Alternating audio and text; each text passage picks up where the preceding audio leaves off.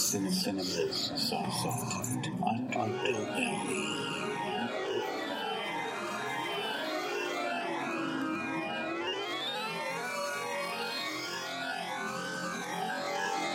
Hello, everyone. Welcome to Cinema's Soft Underbelly. I'm your host, Eugene Weaver, and if you're listening, then you probably know that this show is all about horror, science fiction, fantasy, exploitation, all that good stuff. I'm here to talk about what I love, and today I decided that I would like to do a bit of a retrospective on a filmmaker slash actor slash writer that I quite admire, and that would be Dan O'Bannon.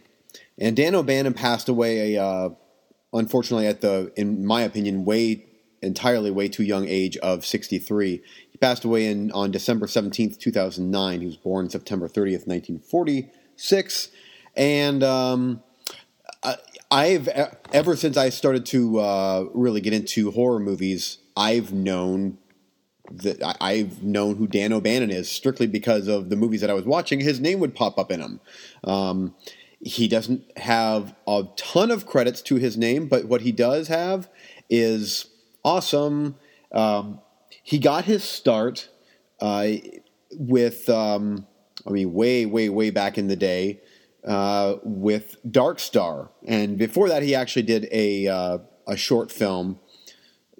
He directed a short film called Bloodbath. That was in 1969. But his first actual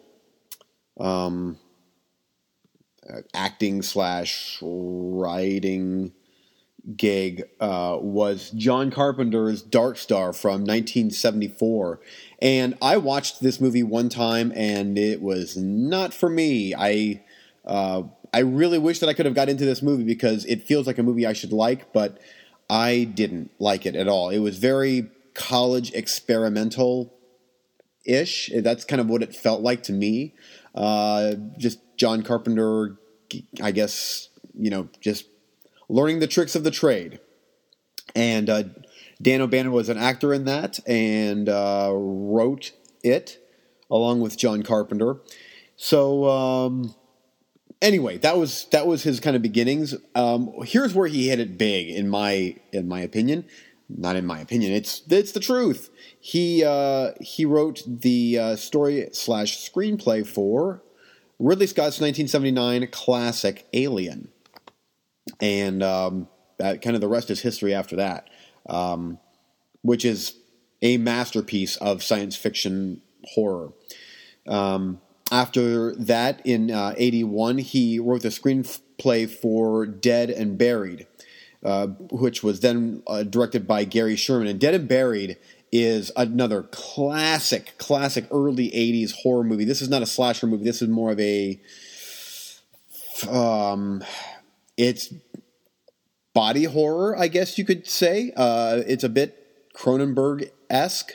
It's a very odd movie. Blue Underground released it on Blu-ray, and this is one I've watched this movie so many times. I watched it on VHS, then on DVD, and now I own the Blu-ray. It's a great movie, and it's just odd, and the ending is so out there. I loved it. So check out Dead and Buried. It is highly, highly recommended, and it's a very well-made movie. The beginning of that one, too, is very, very unnerving and just hardcore. You'll see what I mean. Just check it out.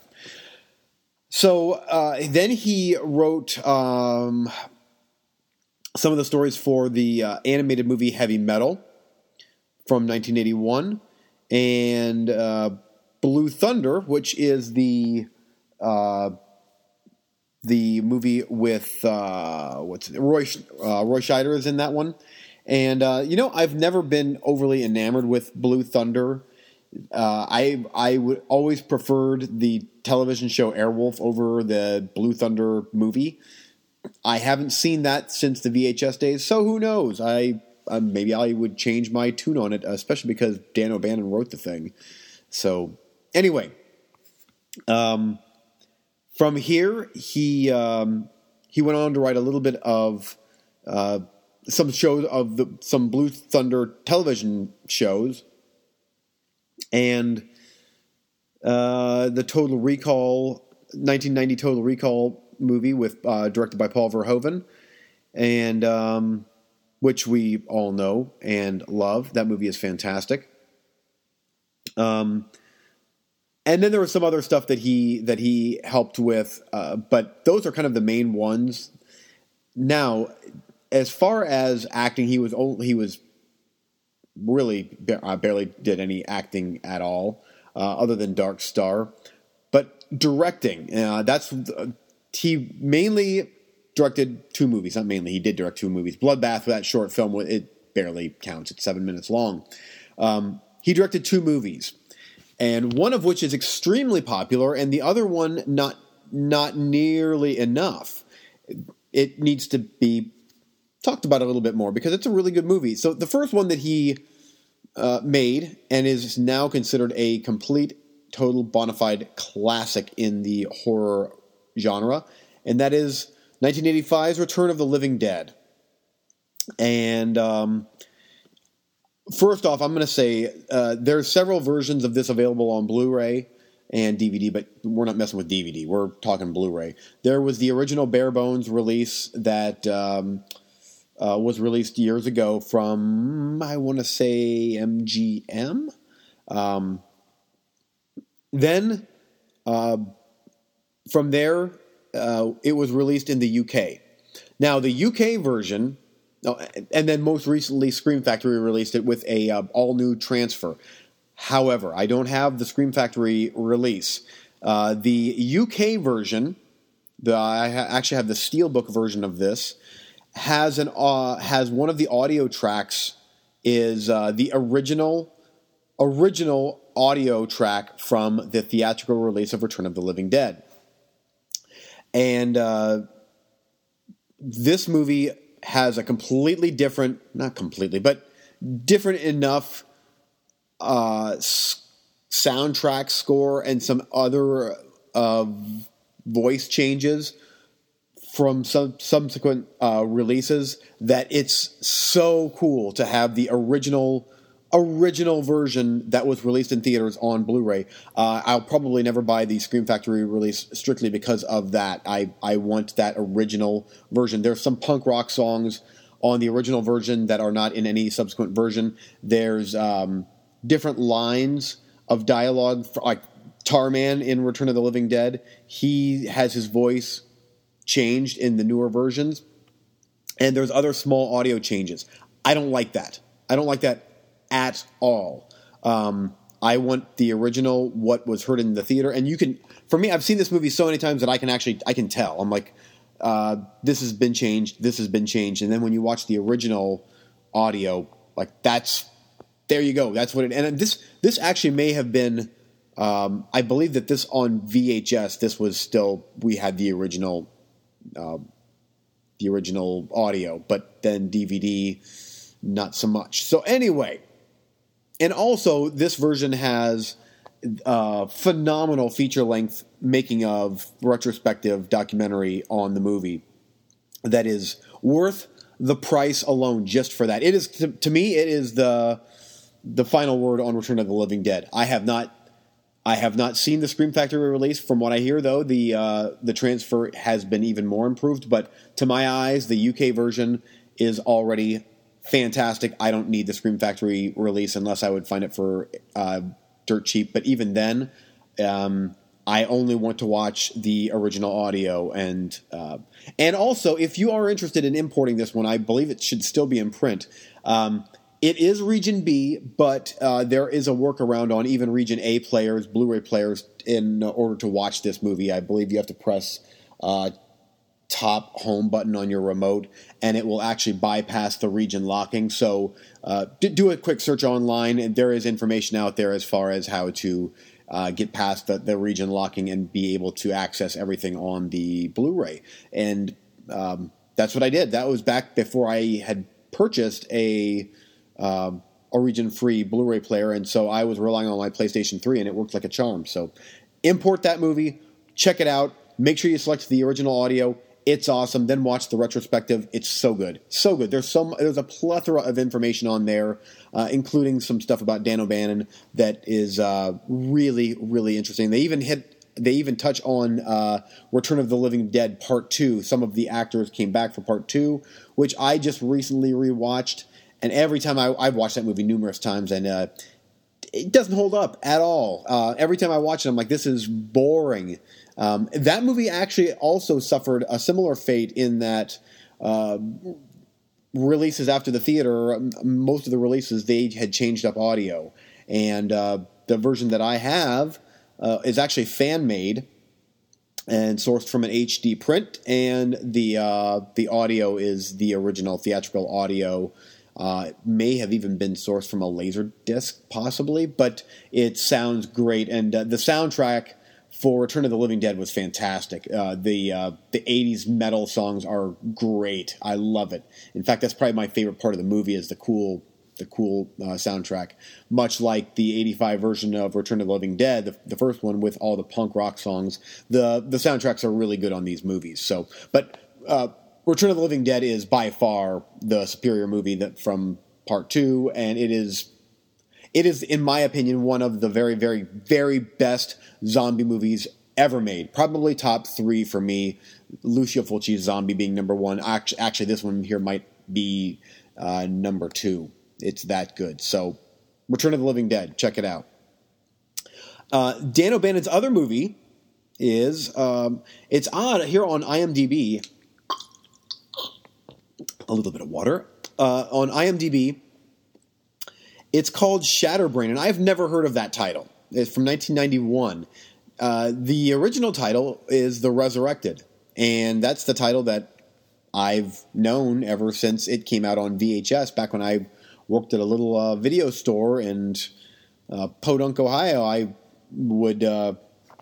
actually remember The Resurrected coming out on VHS, and even back then I'm like, Dan O'Bannon, that's the dude that directed Return of the Living Dead, and he wrote Alien, and like, this gotta be good, right?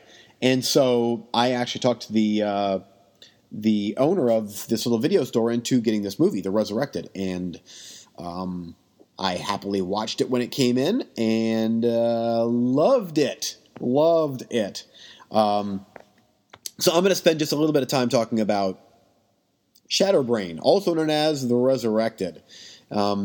It stars John Terry. John Terry has been in. He's one of those actors. As soon as you see him, you're like, oh, that guy. He's been in The Living Daylights, David Fincher's Zodiac, Full Metal Jacket. He's been in a ton of stuff.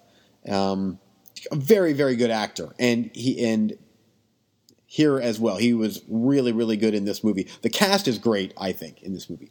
Also, playing the kind of sort of villain is Chris Sarandon. And Chris Sarandon has been in tons of awesome stuff too. Child's Play, Fright Night, The Princess Bride, The Hidden. You know him. If you've seen any of those movies, you're like, oh, that guy. He's great. I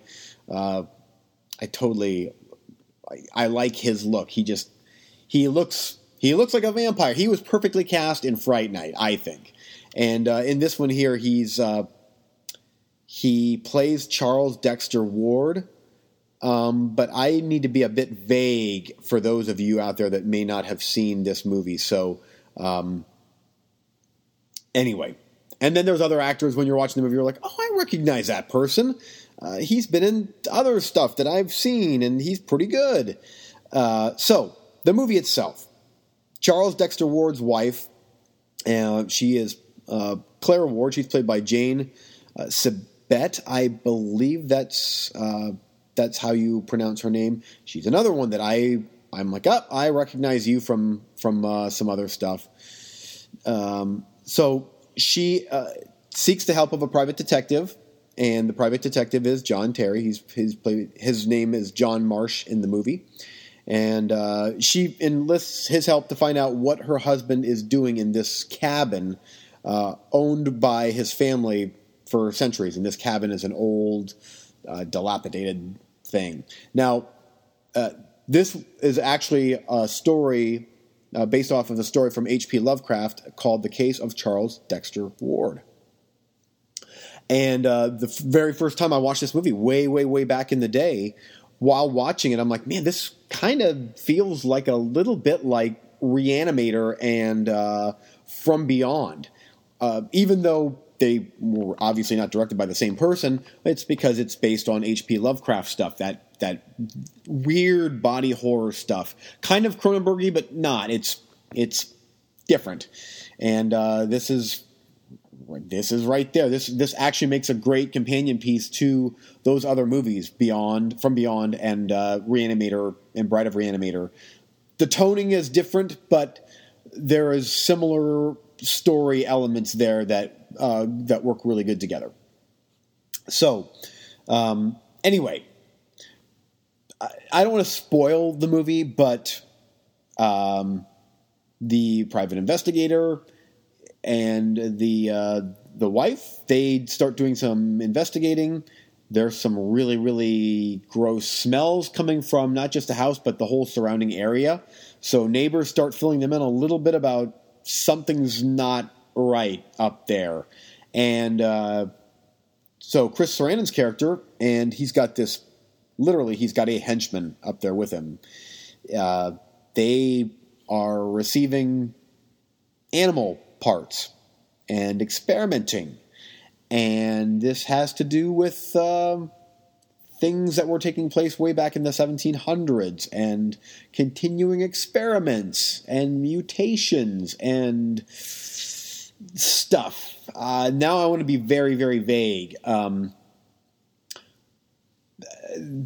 Spells maybe are introduced and stuff, and at this point you just check it out. If that sounds like something that you would like to watch, I highly recommend seeking this movie out. The budget was $6 million, which is that's nothing to slough at. That's a pretty decent budget, and I'm not sure. I'm pretty sure that this went straight to video. I don't think that this got a theatrical release. And watching this movie, it screams theatrical release. It's a very polished movie. It's not Return of the Living Dead, but it's very well done. Very well done. And something about the movie the whole way through is just, it's not overtly gory, but it's just kind of gross. And by that I mean, like,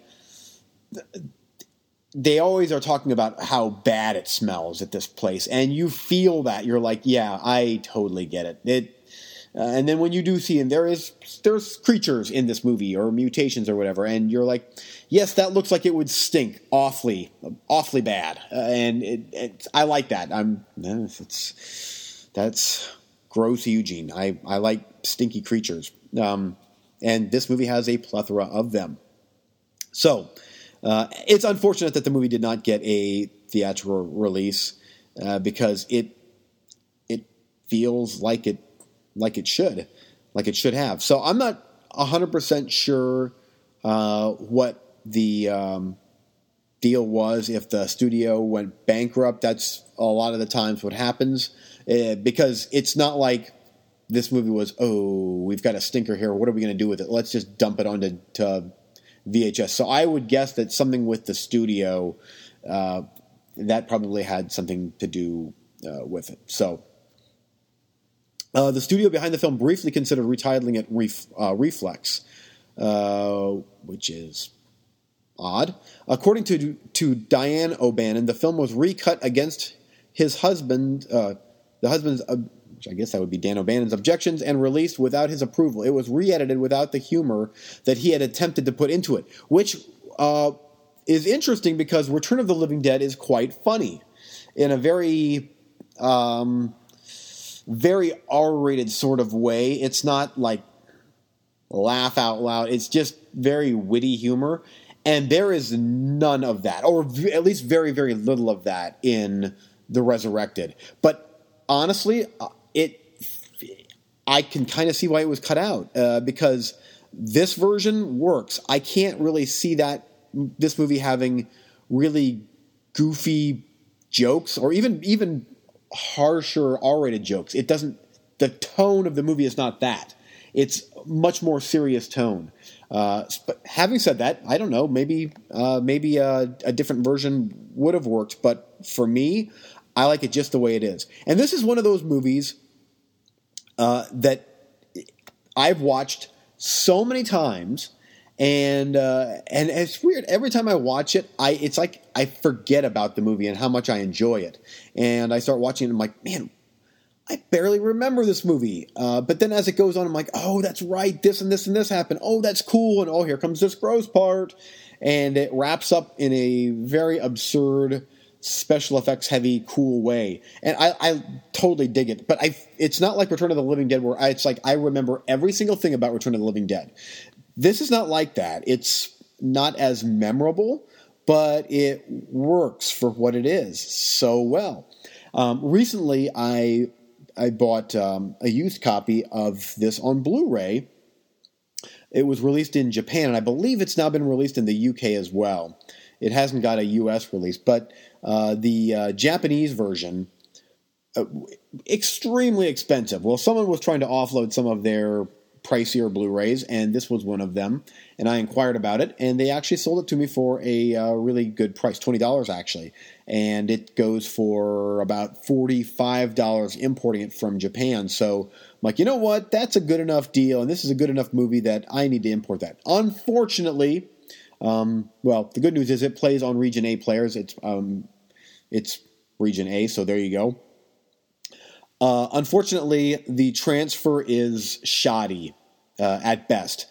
Better than DVD. I'm not a snob when it comes to stuff like that. It's better than DVD, but the transfer to me looks very much like an HD TV rip. Like it was shown somewhere on a high def channel, and that's what was ported over onto Blu-ray.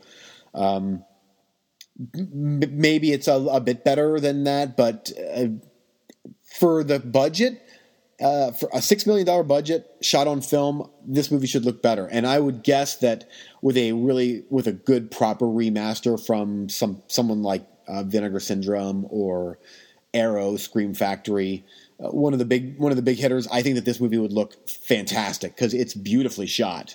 But even watching it this time, there were certain scenes that were filmed in a lot, like shrouded in a lot of darkness. And I'm telling you, it is pitch black. You can't see anything. And I have a feeling that a proper remaster would probably bring some stuff to light, so to speak. I'm guessing that you could actually see a little bit of what's going on the screen with a proper remaster. But as it is for right now, it's the best out there. And if this would ever get released on one of the bigger labels, I would immediately sell this on eBay and hopefully recoup my $20 and move on and be happy, because this is one that I would definitely upgrade to. I've had this on VHS as well as DVD, and now I am glad that I can at least have it on Blu-ray, even if it's a bit of a substandard release. So the movie is it's a bit long, but again, I just finished it last night. Watching it again, I'm like, I don't know what they would or could cut out of this movie to tighten the pacing. It is a bit leisurely paced, but everything that's on screen is there for a reason. It's important to the story as it slowly unspools what's really going on, and then by the end, when things get really crazy, you're invested in all of the characters, the detective, Charles Dexter Ward's wife, Charles Dexter himself. You're invested in all these characters and what's going to happen, and you kind of feel bad you do feel bad for everybody. So it's just a bizarro movie, and one that you should definitely check out. This is available to watch on YouTube in a quote-unquote HD transfer. I would imagine that it's not really legal, so try to import the movie on Blu-ray, or honestly, a DVD would be fine as well. But check the movie out. It really is a cool movie.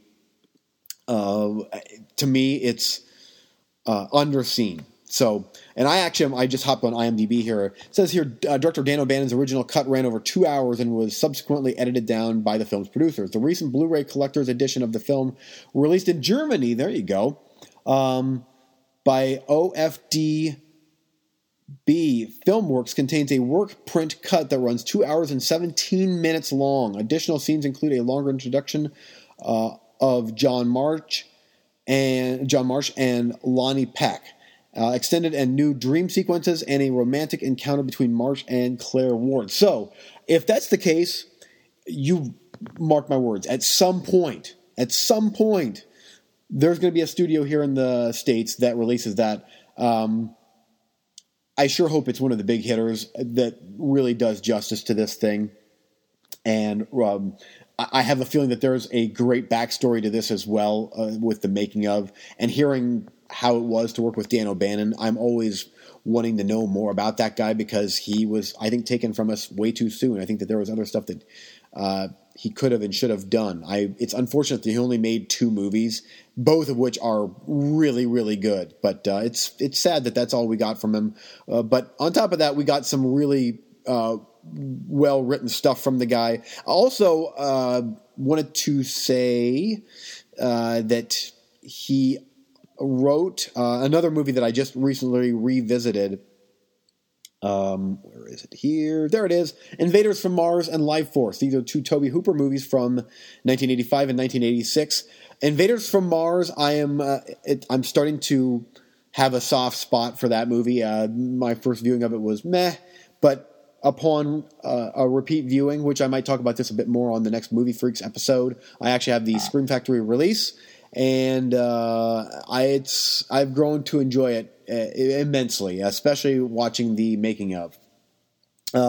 Life Force, on the other hand, is fantastic. I have loved that movie ever since I watched it the first time back on VHS. It is a great movie, and Dan O'Bannon did the screenplay for that, and it is totally, completely Canon Films / Tobe Hooper Bizarro. You have to check it out. It's so good. So, Dan O'Bannon has done some great stuff. There's some great writing gigs that he did, some great movies that he directed, and I would have loved to see more from the guy, but unfortunately, that's just the way it goes. But check out his the few movies that he has directed. They are really, really good.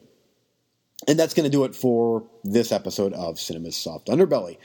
You can get a hold of me at eugene-weaver@hotmail.com for any questions or movies that you think I should check out or talk about on the show, movies I should avoid like the plague or suffer through and talk about here or even on Movie Freaks. Speaking of Movie Freaks, we're going to be recording here again very shortly, so stay tuned for all sorts of crazy stuff that I'll be talking about that I am not able to talk about on here. I don't have the time and all that good stuff. So stay tuned for that coming up soon. Otherwise, that's going to do it for me today, and stay tuned for more horror goodness here in the near future. Thanks again for listening, and until next time, bye-bye.